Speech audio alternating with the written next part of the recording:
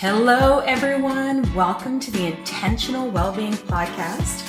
I am your host, Diane Bondi, and today's chat around well-being is with somebody I slightly, or maybe not so slightly, fangirl about on Instagram, and it is Healthy with Kelsey, Kelsey Ellis. So here we go. She has over 10 years of experience, over 500 clients, and she's an expert in the field of fitness and nutrition. This isn't her side hustle. She is 100% committed to people learning how to be in relationship with their bodies and to elevate their own personal power and joy. She is somebody that walks the walk and talks the talk. So I really love her message that goes way beyond the body positive scope, more into an interpersonal relationship with your own movement. So why don't you listen in while the two of us talk about all things well-being, all things that make us feel good in our bodies, and how we continue to move through the world in a way that elevates all of us. Hey, everybody. Hey, everyone. Welcome to the Intentional Wellbeing Podcast. I am your host and guide on this particular journey, Diane Bondi. And today I am very excited to talk to somebody I admire and follow on the gram who's got incredible ideas. Healthy with Kelsey, fellow Canadian. Hey, girl. Hey. Hey. Thanks so much for having me today, Diane. To be here.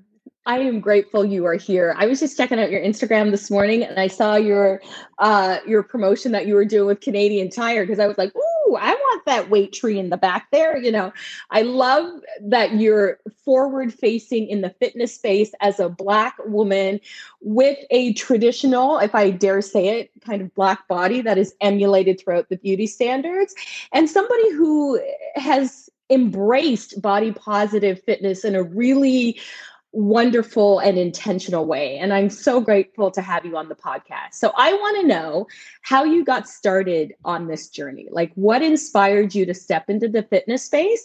And the second question is, what are some of the barriers or some of the things that have showed up for you as a Black woman in the fitness space? Absolutely. There's been a long journey to kind of get to where I am now. It happened over the course, I would say, of 10 years or so, really. I came out of college as a college dropout. I had crazy anxiety, actually traveling from Canada, going to the United States on a softball scholarship, and just the huge differentiation between being Canadian, being in the US, being on the West Coast versus being on the East Coast, being in a school that was predominantly white, a white Catholic school. And just a lot of bullying and challenges that I faced through my college career. I ended up coming home early. And then, of course, my parents were like, well, if you're not in college, then you need to get a job. And I was like, sure. Well, I don't know what I'm going to do with my life. And so, you know, I had my retail jobs and things like that. And I had always been an athlete my entire life. So when I saw in Craigslist for being a personal trainer, it popped out on the page for me. And I was like, you know what? I think I could do that.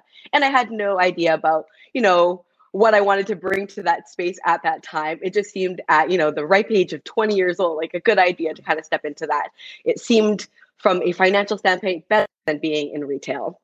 And, you know, I started in that space and I became a trainer, and I worked in a traditional fitness environment in a big box gym. And through my course of my career at the big box gym, it was about 9 years that I had worked there. And I really only gym. And it really was just your traditional, like, same fitness messaging all the time, weight loss, because that's what is predominantly sold to women. And, you know, as a trainer, I followed in the footsteps of what they teach you, which is weigh your client, do your body compositions, take their measurements, be very invasive, and you know, tell them how much their body fat is, and then they're going to be upset about it, and then they're probably going to buy more training, and they're probably going to buy more diet plans or whatever it was. And but you know, I would have people come into my office. I was required to do it as a trainer by upper management, and I hated it. I hated it so much, and you know, I would kind of face I was like, you don't have to step on the scale today. Like, we'll just say that you did, but whatever. And, my clients love that. And I saw, the difference in them when we were able to really focus on what their wellness goals were outside of what their body weight was. And at that point, I decided I'm going to break off. I'm going to do my own thing. And when the pandemic happened, I worked because of big box gym closed. So I really had the time to reevaluate what I want to do with my life, how I want to show up in this space. And that was when Healthy with Kelsey was formed. And my old company was called Bodylicious Fitness. So it was been a transition. And right. 2017 too, I went back to school to become a nutritionist. And when I did that, I also started to incorporate a lot of intuitive eating into the realm of fitness and bring that language to the table, which people had never really heard much about at that time. And they were, shocked by that you could listen to your body and you didn't have to follow a meal plan. Go figure. Being in the wellness environment. Yeah. So, combining that with the fitness aspect, it's really what kind of formed Healthy with Kelsey, and the fact that we can move for reasons outside of what it looks like and for aesthetic purposes. So that's kind of how I, very short, long-winded way to what I'm doing now. But in the gym that I was working at too, there was very few people of color. And for me, I would receive so much on my legs, so much commentary on my legs. And I don't think that this is something that is unique to Black women in general. We have very strong, powerful thighs. And people are always shocked by it. And they always love to make comments about how they wish they had our butts. And, for and so pay long, for it too. And pay for it. Exactly. And pay for it. And for so too, long, right? I took it as a compliment.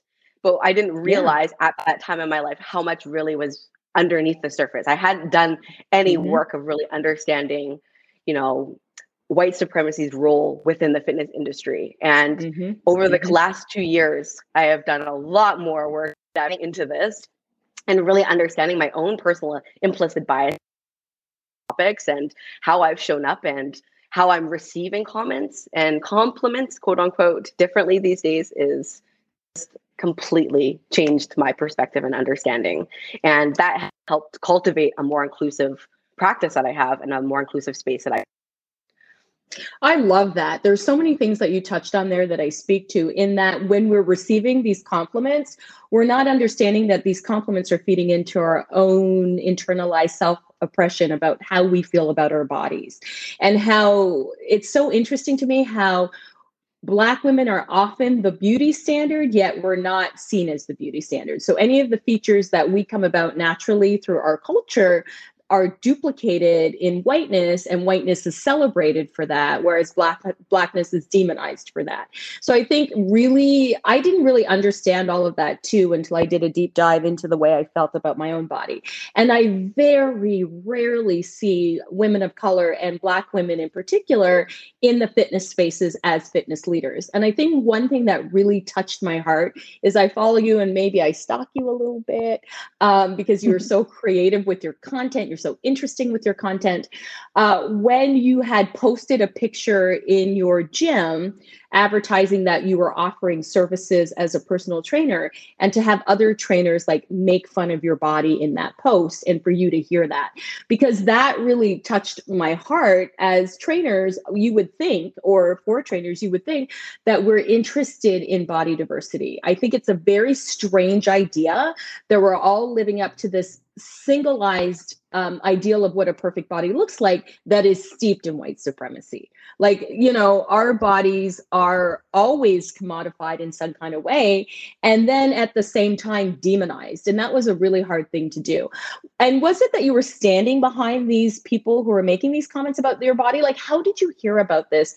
And like, I don't want to relive any trauma for you, but what did that teach you in the moment? Just off to the side. I don't know that they had any awareness that I was in the room, or maybe they didn't connect the dots that person, the poster, was me. But I was working with a client in the same room. It was like a fitness studio. And in the fitness studio, my poster was up on the wall. It was advertising exactly like, my little training thing. And here's a little bio about me. And they commented on my legs. And for me, that was always my place of where I felt most insecure about. And naturally, As as women in the fitness industry, we're supposed to have, no lumps, no bumps, no cellulite. And my legs were the opposite of that. And so when I heard that, I really internalized that as not being good enough. And that catapulted me further pathway of disordered eating and having disordered thoughts about my body. And that was really what set off an unhealthy relationship. Well, there's a lot of things that set off an unhealthy relationship with my body, fitness in general, but that really took things to the next level for me. And I think the biggest challenge within the fitness industry is people have this, as trainers, don't listen to their clients when their clients tell them they have goals other than changing their body. It's like they don't believe it. Yeah. They don't believe it. And we just assume, and then we make choices about, how to build their training programs or how to build their eating plans or whatever that might be based on their desire, what they think is the underlying desire to still lose weight. So, and go ahead. Yeah. So I think it's just a challenge for trainers to really catch themselves projecting those biases onto their clients and truly listening. Somebody says, because I want to not feel pain in my knees, or I want to move because I want to have more energy. Take that for face value and don't attach your own projections into that. And that would only happen if your trainers are doing self-study or if your trainers are aware that weight loss is not the goal. And you said something very powerful when it was the policy of the, of your management and of the gym that you worked at, that we take these measurements and that we tap into that emotional unworthiness that we attach to this measurement, that somehow we are our bodies and what our bodies look like define our worth in the world, right? Like that pretty privilege we talk about. The better looking you are, the more access you have to wealth and opportunity and all those things. And we tap into that on such a cerebral level that they're going to buy more. So that really speaks to me as a person who teaches yoga, where in the yoga practice, if we're actually teaching yoga and not just fast, hot calisthenics in a gym, we're teaching people that that our bodies are an extension of our divine selves and they don't need to be fixed. And your whole life's journey isn't about fixing a body to fit a beauty standard that never existed in the first place and doesn't take into consideration the diversity sizes of bodies, that bodies of different cultures, ethnicities, and colors are just different. And that there's just no one size fits all kind of model. Because I've done some reading around, why we do certain exercises in fitness and why it is we choose to do 3 sets of 15 and all that kind of stuff. What I don't think what a lot of people know is the way that fitness routines are set up are inherently based on white male goals, not necessarily what other people are looking for. And moving forward into the fitness space, like you said, Kelsey, we have to listen to our clients. And the first time I hired a personal trainer as a adult woman, as a woman with children, as a dare I say older woman, I had to tell them I won't be doing measurements and I won't be stepping on a scale because I have a history of disordered eating. I had a raging eating disorder that I nurtured for the better part of 30 years and only came to understand my relationship with that eating disorder when I got pregnant and my body wasn't just about me, it was about someone else as well. And that I was more respectful of that human being I was carrying than I was of my own body, which is really interesting to me. I had to unpack that. Once my body was being shared with someone else, my intention was I would never want to harm that other person. So I need to suspend my bad behavior. So not only was I aware of this behavior that was detrimental to my well-being, but I wasn't going to set that baggage or that, that activity onto my son, who I was carrying at the time. And then I had to also unpack that I don't think I'm worthy enough to take care of my body when I'm not carrying another human being. And I had to really unpack these toxic messaging. And I know a lot of toxicity around fitness comes from gym class. I don't know. I recently read a piece around gym class where they literally shame you in gym class. I don't know what it was like where you went to school, but around the 6th grade, we had to do fitness testing, which incorporated a 4-minute run, doing a number of sit-ups, doing a number of push-ups, and hanging from a rope for a certain amount of time. And they measured your fitness based on those activities. And I really think it's unfortunate because if you're in a certain body, maybe you have more upper body strength. Maybe if you're another body, maybe you have more lower body strength. If you're an athlete at school already, if you're on the soccer team, your cardiovascular fitness is going to be different from somebody who maybe does gymnastics. Like, it's really interesting that we set these universal standards. We start very young. We weigh people at school in front of everybody. And then we wonder why young children, young women, young men, young people, young humans have a disordered relationship with their body. We're all like, how did this happen? It's infuriating. Yeah, it is infuriating. I found that for people, there has been often two root sources of where they feel like they're incompetent when it comes to fitness or wellness, or they've had, a traumatic experience. And one of those you mentioned, which is in school. And I remember doing a similar fitness where, you do 4 things and then basically you're determined whether you are considered fit or not, or how bad your fitness is or how good your fitness is. And I remember that hanging one. We didn't have to hang from a rope, but we had to hang from a bar, like a chin. And the whole class watches while this goes on.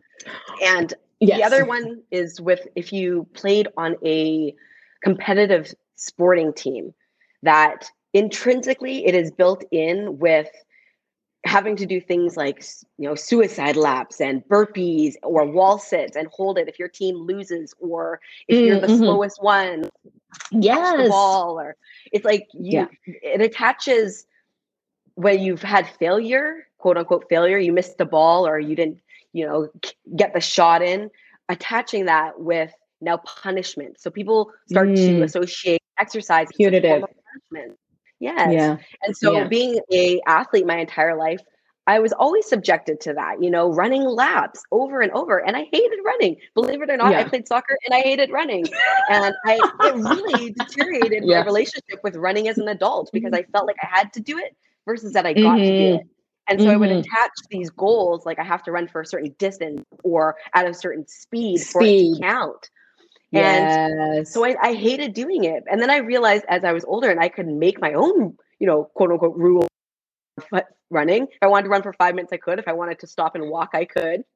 I started to create a new relationship with running, and I started to enjoy it more when I got to set the tone of it and not have to do it in a competitive group where I'm just trying to keep up with everybody else. I'm 5'2". I got short legs. I'm strong as hell, but I'm not a great runner. High five to that. I'm giving you the circle clap because I've got 5'2" and I've got a big booty and heavy legs, and it takes a while to get my momentum forward, but I can do it. I ran a half marathon. I ran 2 half marathons 2 summers ago. Inadvertently, I didn't mean to run 2. I just my running partner at the time, Dee, was like, "Oh, like Lululemon's doing this. Do you want to run?" I'm like, we're all trained up. Why don't we do it?" And then we run the Detroit half, because that's how I was managing my anxiety at the height of the pandemic. But I love what you say about that. I love how you speak about how we directly connect fitness with being punitive to our bodies when we make a mistake, when you miss the goal, when you miss the catch, when you do that, all of a sudden you have to do this work. And it's like shaming on a whole level with everybody else. So I think it's important that we name that there is fitness trauma, that there is trauma in these spaces that develop into a very disordered relationship with your body. So I think go ahead. The other big contributing factor to that too is using exercise as a form of punishment for what you ate. That's the other contributing factor, is that we attach our worthiness to eating either good or clean, or eating, junky foods and it being bad, and then feeling like we have to use fitness as a way to make up for it. Because fitness has been sold to us as this calculation, as if we can just do this math equation for our body, and we go, calories in, calories out. And if you want to lose, you have to burn more than you take in. And it doesn't work like that. That is such an old way of thinking. Paradigm. Yes, it leaves out the fact that we are ever evolving human beings with organ systems that are always changing. And what you need yesterday does not determine what you need today. You're stressed, where you are in your cycle. There's so many things that change what you need. How old you are. Yeah, how how old old you you are. are. Yeah, Yeah. Yeah, everything. So absolutely. I'm glad that we're looking at this more holistically. And I didn't have this full understanding. And still a lot of trainers out there with this mindset. I would even argue that there's the majority of trainers out there have this mindset that calories in versus calories out. I have learned I had a dramatic weight loss in the last 5 years, and it was completely due to illness. And that changed my whole perspective of the world and how my body worked. And there is a correlation, not a causation, with disordered eating and thyroid disease. We've seen some things that have happened. And so I developed a hyperactive thyroid. So all of a sudden, I'm eating so much and my body is just losing weight and everybody is congratulating me and I'm not even acknowledging that it's happening, and I'm feeling sweaty and tired and my blood pressure is like 160 over 90, like I'm 2 seconds away from stroking out. And all people can tell me is how proud they are of me that I'm losing weight and I'm not doing anything. I'm actually getting up in the middle of the night and driving to the nearest drive-through and eating an entire meal in the middle of the night because I'm so friggin' hungry. And yet this weight is falling off of me. And so that really taught me that hormones plays a large part in how your body works its metabolism like that. And because that little thyroid gland in your throat controls so many things, and I had no idea. It really clicked with me that all the stuff that I've ever been taught by trying to control my body or punish my body was garbage, right? Was absolute garbage. And when people were constantly on Instagram and social media, every space I went, everybody was constantly congratulating me. So much so that I did videos to tell people, stop congratulating me for this perceived weight loss because I'm sick. I came really close to having a heart attack and dying because of a condition I had. And everybody just wanted to congratulate me on being thin or thinner. And people, that I talked to online about this were having the same conversations around when they were dealing with breast cancer or they were dealing with a serious chronic illness. And one of the side effects of that serious chronic illness was weight loss. And I had people saying things like, I wish I could have hyperthyroidism for a month. And I'm like, no, you don't. You really, really don't. It's a horrible existence and experience. And I think we are so conditioned that weight loss is the end goal for everything that people are willing to have a near fatal disease in order to achieve weight loss. it reminds me a lot of, clients who are struggling with their mental health and are taking, antidepressants or antipsychotic medications. And one of the side effects of that medication is weight loss and how thrilled they are about that. And I think to myself, it's not about that. It's about managing your mental health. And that should not even be an option on the table. And I feel like a lot of them have doctors who have said, well, hey, Yeah, side totally. of this medication. And then they're scared to stop using it because they don't want that benefit to stop. And it's just right.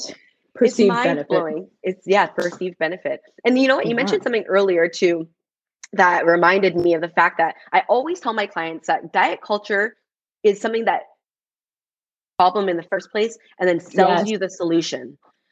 That doesn't work within 96% of the time. Sorry, go ahead. Yeah. And exactly. So when I look at the systems in place for, the fitness industry, and this applies to nutrition, this applies to anything within the wellness space really, is let's create this perceived, insecurity for you and then sell you the solution to it. So when we talk about those body compositions, it's a system. You do it on your first session with your trainer. That's why they walk you through a questionnaire on your first day there, because they're going to be able to upsell you based on the fact that you're going to be so disappointed and feeling insecure in your body once you do that. So they just want to get you through the door. Often they'll offer it for free. You don't even have to pay. Right. That's true. Or once you step on the scale, now you're more likely to buy into the solution, quote unquote solution, right? So it's interesting to me. And I think for me, one of the biggest things I've learned that has kept me going in this space is reminding myself, I refuse to be like a pawn in the giant scheme of things. You know what I mean? I refuse to keep falling into the trap of diet culture over and over again, because it's the same vicious cycle. And there's a reason why Weight Watchers has a lifetime membership. And if anybody needs any reason to question that, there's a reason for it. That's a perfect open, something you can find right out there in the open that basically says this doesn't work, but you're going to keep buying into it. So I don't know what more proof you need. Exactly. And then the idea of Weight Watchers rebranding as WW, as a wellness entity, as a lifestyle brand, we are on to you. We are not fooled by your level of bullshit, because I find people buy into that. Whenever somebody is caught doing something inappropriate or wrong, I find big companies, the first thing they do is rebrand. Let's rebrand and distance ourselves from our previous bad behavior. And that's not acknowledge our previous bad behavior. Let's not speak to the bigger issues at hand. Let's just rebrand, repackage, and keep and keep selling this garbage. And this leads me to my next question. I have a hard time with wellness versus well-being. And that's why this podcast is called the Intentional Wellbeing Podcast, because I think the wellness industry has really been co-opted by white supremacy, and wellness for targeted at mostly white women, and missing out a whole demographic of people of color, BIPOC, Black and Indigenous people of color, who also need to be in a wellness space where they're not being criticized for their bodies. So to you, what is the difference between wellness and well-being, if you perceive one? Good. I think wellness really being the industry in itself. Mm-hmm. And that could be, that could be product, that could be service, that could be, a spa day. Usually I feel like wellness is something that is sold. Yes, 100%. Something that you experience in your body. I'm giving the circle clap because that's 100% true. And well-being can be priceless. And when I mean priceless, I mean, it's not a commodity. I think wellness is a commodity, and I think well-being is an intentional reflection on yourself. And I had the wonderful opportunity of speaking to the students of the diaspora today at a local high school. And the majority of my students were Black women. And I was talking to them about how important it is. A lot of them are activists in the space of, equity and diversity. And I said to them, the importance of taking care of your well-being. We don't need to have a lot of money to go spend $200 on a facial or go spend on a manicure pedicure if that's not within your reach or your wheelhouse. That well-being can be taking a walk around your block if you feel safe to do so. Well-being can be taking a nap in the middle of the afternoon, which I think of as an incredible luxury because I don't have a lot of time in the middle of a day. But if I could take a nap at 2:00, which is kind of my burnout time, it's kind of when my brain is like, okay, we've already been up for like 9 hours and we need some rest. Like, to me, that contributes to me feeling better about myself. That contributes to me elevating my energy and elevating my awareness. And once I've taken that rest, then I can feel empowered to redirect that newfound energy into fighting the system. And that's how I look at well-being. Like, I think you follow the nap ministry by chance? I do. I think the nap ministry is like the best possible way to fight the system is to rest, not contribute, to take time, rest, and redirect that energy. Absolutely. When you're tired, you can't fight. It's true. Exhausted. And I think that's part of the challenge. It's like, when we're constantly with our body, when we're constantly preoccupied with the fears and of scarcity in the world that we live in, people don't have the capacity or the energy. Their threshold is so low. They don't have the energy to advocate, to fight, to make change. And I think that's part of, the suppression in a way of people speaking out about, some of these systems that are really detrimental to our health.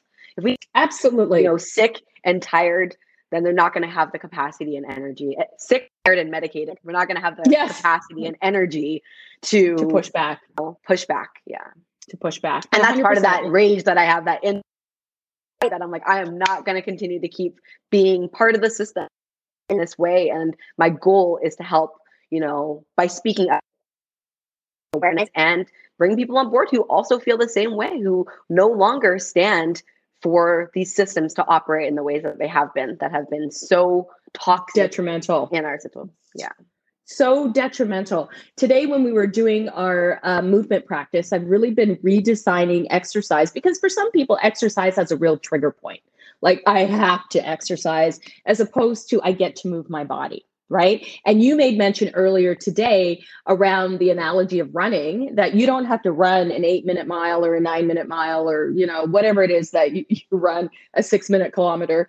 You can just go out there for a run and you can stop whenever and it counts. And I always tell people, and I got this from Louise Green, big fit girl, who's actually out in BC with you as well, that it's not all or nothing. It is all or something. And just giving yourself an opportunity to remove movement as being punitive. And I've been starting to redesign or rethink of exercise as joyful, intentional movement. So I do squats a lot. Do I like squats? No. Am I joyful when I'm doing squats? No.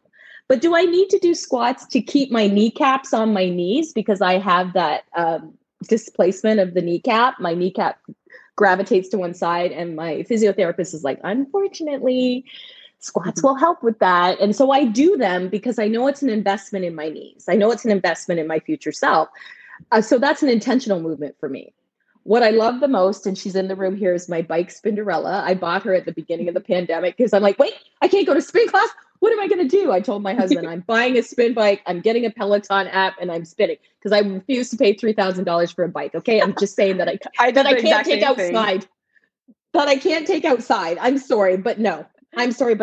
So yeah, so I have the hack, and so it's so incredible to ride that bike for the joy of it. And I think that's one of the first videos I saw. You were on that bike doing that. I reshared it, and I'm like, oh my God. Kelsey is me. I am Kelsey because I'm exactly that person on the bike. Like I am singing, I am happy. And when I go to classes, spin classes just started back up here in Ontario. When I go back to class, I'm the only one screaming, hooting and hollering. I take my hair down. I have hairography with my spin class. Like it is a joyful moment. And never in a billion years did I think riding a bike to nowhere would be such a fun experience. Right. Yeah. And then I get to be consistent with that because people always ask me, how do you stay so inspired? I'm not inspired. I saw this on Instagram. I'm consistent because I know that getting on my bike and doing some kind of joyful movement offsets my absolute hatred of squats. Death by squats, I call it. That joyful, intentional movement is an investment in my current self as well as my future self. And for me, at this age in my life, my mother was on blood pressure medication and had heart disease, her heart disease had started. So I'm thinking to myself, I want to break that cycle for myself. So I'm going to continue with taking care of my body so that at 80, I'm able, because I'm going to be traveling at 80, just so you know, that so I can lift up my 35-pound carry-on because I don't know how to pack light and put it in the overhead bin at 80. At 80, I want to be able to get on the floor and play with my grandchildren if I have any at 80. At 80, I want to be able to, still go out there and push the lawnmower around my lawn. So these are investments in my future self. So that also aligns with that intentional movement, and that joyful movement is that getting on the bike and singing along to whatever song is going on, doing the Beyonce ride, doing the JC ride, doing the 90s hip hop ride, and just loving every minute of it and inadvertently getting a workout. The workout is completely secondary. You know what's interesting? I've had clients before where I've recommended hard for them initially is to cover the metrics. So ride your bike, cover the metrics, and then pull that towel off at the end. Notice them without judging yourself or observing them. Just notice what they look like.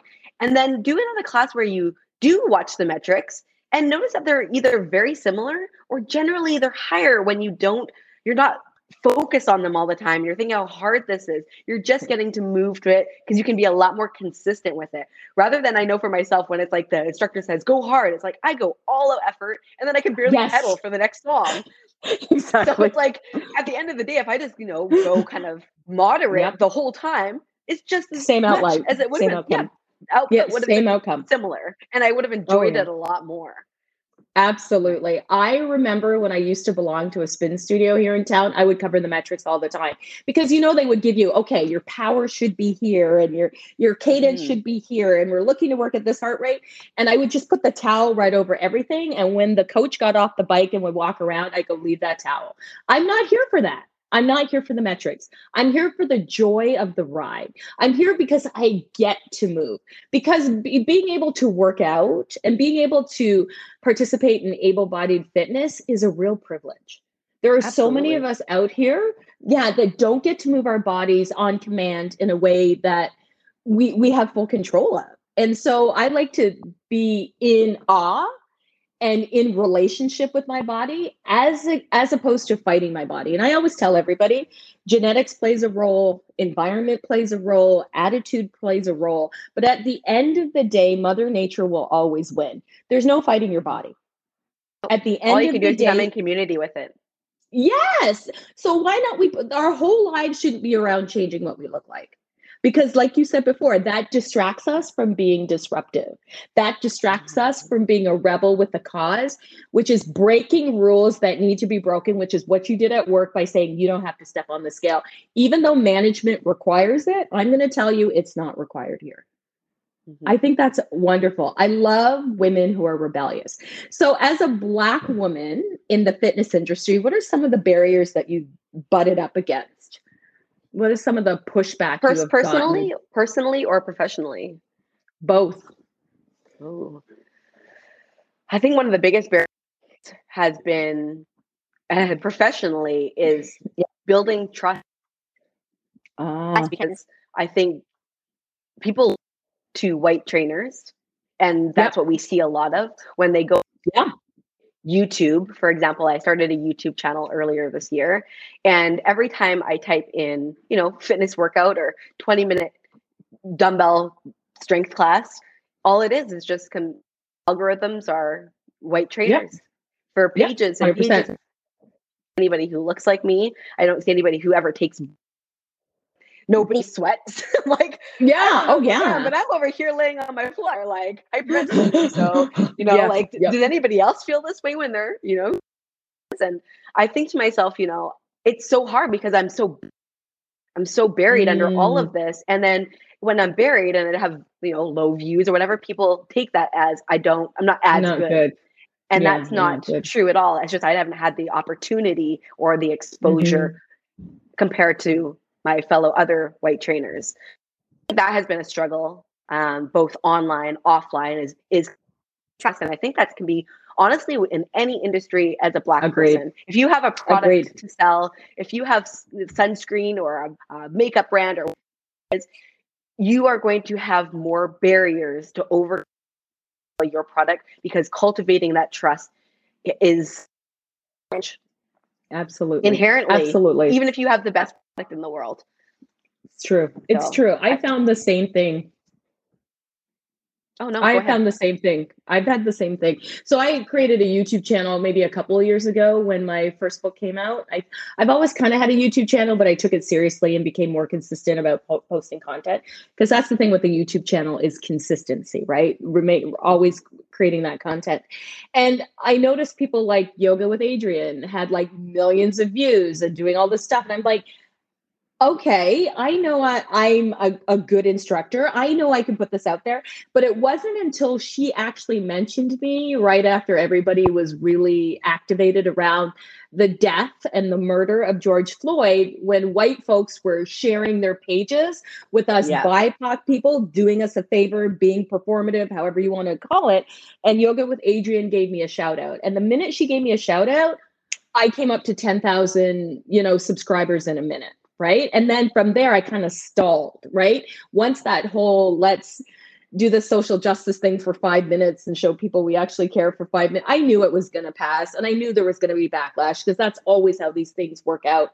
But it wasn't until that could you actually elevate your platform. And that made me so sad that we still need a white teacher to validate us as human beings for other people to believe that we're good enough to be in the space. And that's what I learned from that entire experience. It really hurt my heart. You hit the nail on the head. And I think that's where I feel like sometimes I'm a crab in a bucket. You know, like I'm just climbing up the sides of the walls. I think I'm about to be there, and then I slide back down. And exactly, it's waiting for those like validations from other people who have more power in those spaces, you know. And it's frustrating rather than being able to self-cultivate that. And I hear you on that. It's a huge frustration, and I'm honestly sick and tired of Googling or Pinteresting anything where I have to type black as the first word. I won't 100%. Until I type in black. I need to look at black hairstyles, outfits on black women. I need to, you know, otherwise it's just all whiteness. The algorithms and things. It's just, so I'm not able to, you know, find the content that I'm looking for. And I assume that people who are just looking, you know, the average person who doesn't know that is just going to type in dumbbell workout, right? And you're never anybody there unless I type in like dumbbell workout for black women, and it doesn't even have to be for black women. I just have to use that in my keywords and my SEO so people can find me. It's frustrating. It's absolutely frustrating and exhausting, on top of just showing up in the world as a black person or showing up in the world as a black woman. It's exhausting on top of that you have to qualify every statement in order to see yourself represented. And I want people to think about that who's listening to this podcast. You never have to type in white people doing. You just type in people doing, and it's automatically going to default to whiteness. And that's the problem. I recently had like an epiphany in my life where it's the earliest experience of racism. And I had such a moment. Just one. Just one, I know. But there's one in particular. And this really, when I was, I think it was in like first grade or kindergarten, and I am mixed and biracial, but I grew up with my mom and my stepdad who are both white. Mm-hmm. And so I never, I don't know. As a 5-year-old, you're not like really thinking about like, oh, am I different? Do I have black skin, etc. so much. And so I remember being pulled out of class to take an ESL test. Me, East Indian children, and I think another color were pulled out of our class to take a random ESL, English as a second. And I remember thinking, I'm so smart. I know I only is weird in my little 6-year-old brain. And obviously I went in and I remember sitting around this round table and taking this test, and I obviously passed with flying colors because English is my first language. And I remember thinking in that moment, I am going to have to work harder than everybody else for the rest of my life to get half as far. And there will always be this extra barrier for me to have to overcome to prove myself. And I try to catch myself, because I'm unpacking that now as a 33-year-old woman, how I'm constantly having this desire to prove myself, to be better, to feel accepted, like I'm worthy, I have enough, I have something of worth to offer people. Yes. And I feel like that initial experience laid the groundwork for that, you know? Wow. We get taught that very early on and very young. And I don't know if growing up with 2 white parents, that wasn't maybe expressed to you, because that was one of the first lessons that I was taught as a child, not only from my black parents, but from their friends who were white. First of all, I remember my dad's best friend, his name was Martin Keith. And I remember him sitting me down and saying to me, a much older white man who was a professor. And he sat down to me and said to me, "You're a woman, you're black, and you're fat. You have 3 strikes against you. Those are the 3 things that are going to keep you from being successful." So he thought he was doing me a favor, which started the ball rolling on my relationship with my body and my disordered eating, because I was maybe 7 at the time. Okay. So this is what was instilled in me. And then my parents always taught me from the get-go, you have to show up at 110%. And my husband's always commenting on that. He's always saying, whenever you do something, you do it 110%. You never do anything halfway. I go, because I don't get to pass on mediocrity. I don't get to. I don't get to be mediocre. I don't get it. Other folks get to be mediocre and are considered geniuses in their mediocrity. But if I don't come 100% or 110 correct, it's instantly going to be a blow against my ethnicity or my race. Well, clearly the black person can't do it. And I'm here to say the Black woman can, the Black man can, the Black person can, the Black human can. But you know what I mean? It's instantly going to be an entire conversation about how, well, we gave Black people the chance and clearly they can't hold up, right? Not mentioning how many barriers you put in our place in order to hope for us to fail. And we can see that, like in American culture, especially with a Black president who was beyond reproach. There were no scandals in the Obama administration, followed up by the huge buffoon they elected afterward, which was the backlash of a racist country trying to undo the first Black president and how much shit the other president got away with doing, including treason. So I am just baffled that people can't see it or don't understand it or try to gaslight me around it when the examples are evidently clear. You choose not to see these things because it makes you reflect on who you actually are. And once you reflect on who you actually are, you're maybe not going to like what you find. So that's why you like to gaslight folks or tell me I'm always talking about race, because it is always about race. Let's not pretend. I show up in a racialized identity that is going to impact every single interaction I have. Doesn't matter if I'm interacting with a Black person or a white person. For example, today, when I finished my class at the high school, I was so activated and so inspired. I backed out. I was between two SUVs in my van, which is the worst place you can be. I'm backing out really slowly because I can't see around the first SUV. And of course, I ding somebody who's driving by. And I go, here we go. This is going to be terrible. I get my insurance. I pull out. Another Black person pulls out of the car. We see each other. We look at each other's car. We go, we're good. And we walk away. I can't be guaranteed that I would have had that same experience if that person wasn't Black. I'm just saying. I'm not saying. I'm just saying. Yeah. When we saw each other, right? He took a sigh of relief when he saw me because he thought there's going to be some confrontation. And I'm like, oh my God, did I hit you? I didn't even see you, right? So, and the first thing I thought to myself is he's a Black man. So this was better for me. Yeah, it's so true. And I think, underlying for any person of color who runs a business or shows up in this public place, for example, on social media, there's this constant fear of making mistakes. Building my platform, it has created so much more anxiety and stress for me about worrying about, this cancel culture. And it's like the world is waiting for you to slip up to validate what they already think about you. It's true. It's 100% true. And on the flip side of that, you created some awesome content that another creator decided to steal word for word. They weren't even subtle about it because they felt so entitled to you as a Black woman that they could just steal your content. I can't tell you how enraged I was. The worst is the fact that they stole content from me where I specifically talked about the inequity between white women and Black women, and they stole every piece word for word, but deleted that part of my caption. That enraged me the most. That's where I really noticed that we now have really tied race into this, because not only did you steal the content, but you specifically removed the part where I talk about the indiscrepancies between white women and Black women in this. And that was a huge component of my words, your whole captions. And you're the same.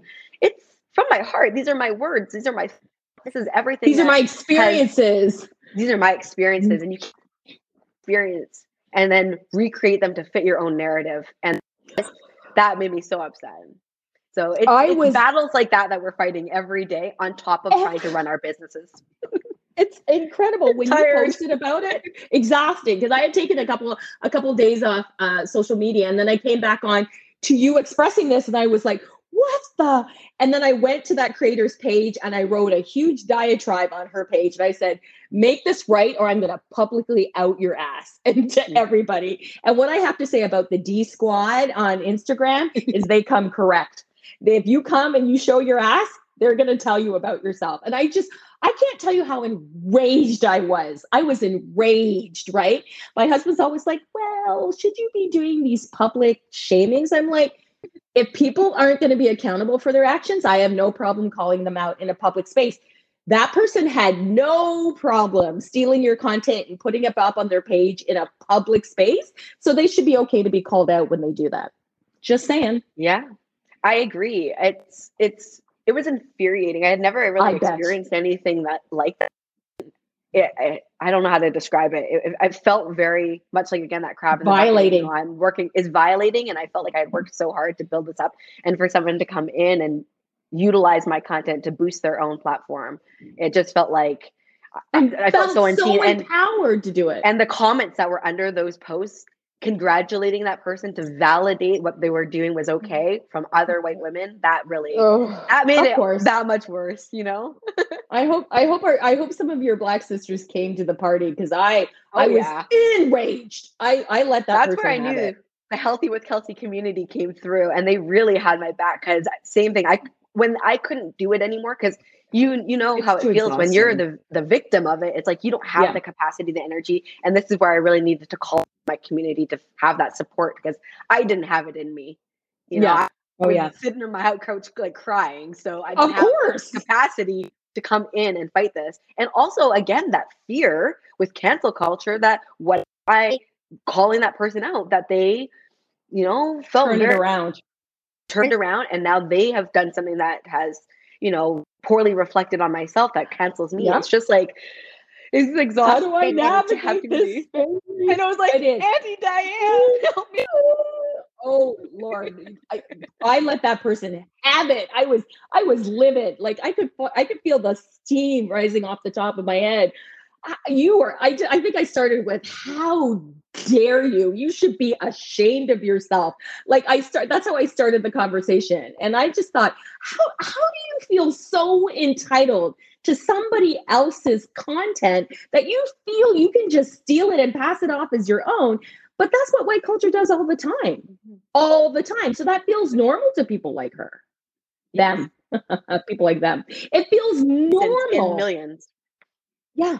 Yeah. Oh, totally. They feel normal to appropriate. Oh, well, she's just a Black woman. Nobody's going to give a shit about her. I'll steal her content. And we see that to be true in lots of spaces. Yeah, exactly. Well, guess what? And we are blessed. Your community, my community, I love it. They come correct.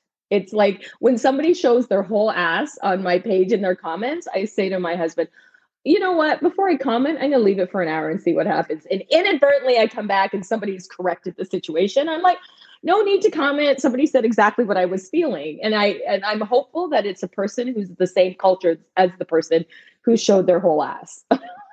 I agree.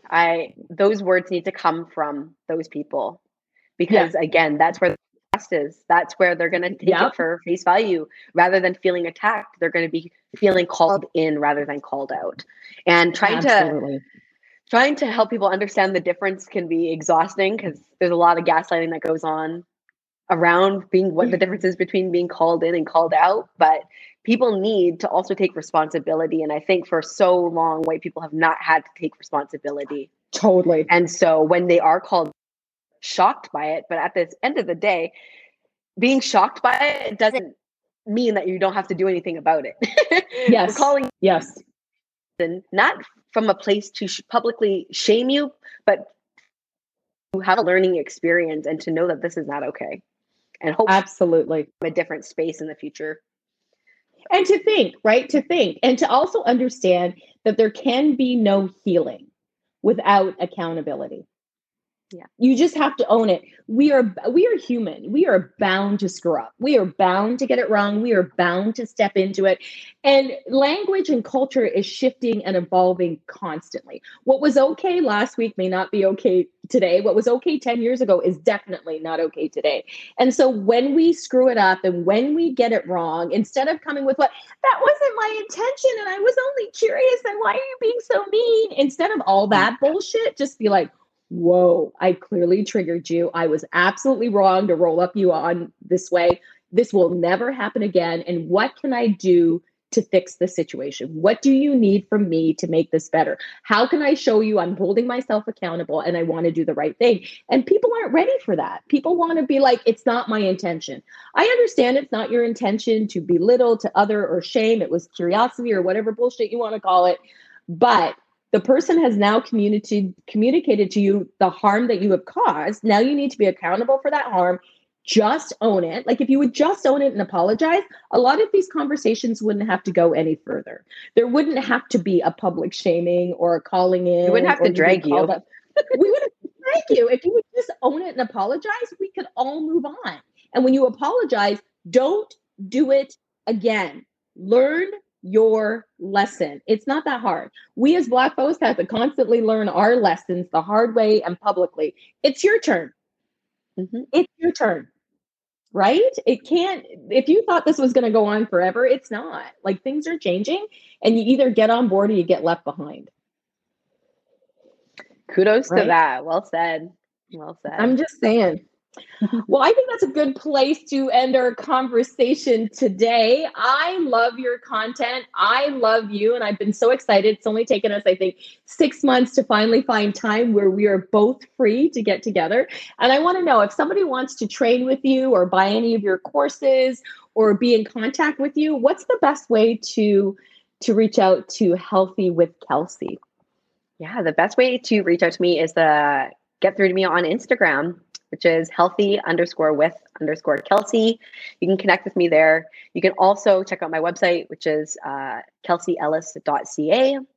And those in contact. I have a new group coaching program that's launching spring of 2022, which is really focused on rebuilding your relationship with health and fitness and redefining what those things mean to you. And it's an 8-week intensive. And so it's a really beautiful experience that I feel so thrilled and like passionate about. And I'm so excited to host it again. I just had one in September, and I host them about twice a year. So if you're looking to connect and really sit down and start to do the work of unlearning, unpacking, and creating a new narrative for yourself in your life, then that's really a good place to start. So I hope they'll join me on that journey. That's what it is. Absolutely. Don't forget to tag me in that so I can share it on my pages, because I really feel part of the community is supporting and uplifting other Black women and other Black creators. If we don't look out for each other, I'm coming to find out nobody else will. So we need to really support each other and lift each other up and share our platforms. So if you want to get in contact and be in relationship with Healthy with Kelsey, check her out on Instagram, healthy_with_Kelsey. And I share a lot of her content on my page. So you can scroll through my page and find her if you can't find her there. And what a wonderful, enlightening, inspirational conversation we had today. I'm grateful to have you here on the Intentional Wellbeing podcast. I'm going to continue to follow you and uplift you. And I'm grateful to be in community with you, Kelsey. Right back at you, Diane. It's been an honor and a pleasure to get to share with you and have this conversation today. And I'm going to walk into the rest of my day feeling a lot more empowered and lighter on my feet. So thank you. Thank you. And so make sure you listen to us anywhere you can find podcasts. And if you have a minute, I would love it if you would rate this podcast. Give us 5 stars. You know, this conversation was fire. And recommend it to your friends. Anybody you think who could learn something from this pod. Thanks, everyone, for listening. And I'll catch you next time. I thank Healthy with Kelsey for allowing me to share this opportunity to explore what well-being looks like in all kinds of bodies. So I hope you enjoyed that podcast. I was excited to be able to talk to Kelsey and share her message. So if you want to get in contact with Kelsey, you can check her out on Healthy with Kelsey on Instagram, as well as on her website, kelseyellis.ca. So just to be clear, it's healthy_with_Kelsey. Go ahead and check her out. She's got great content. She always makes me smile, and she always reminds me that I can befriend my body at any time, and my movement can be about joy and less about punishing my body.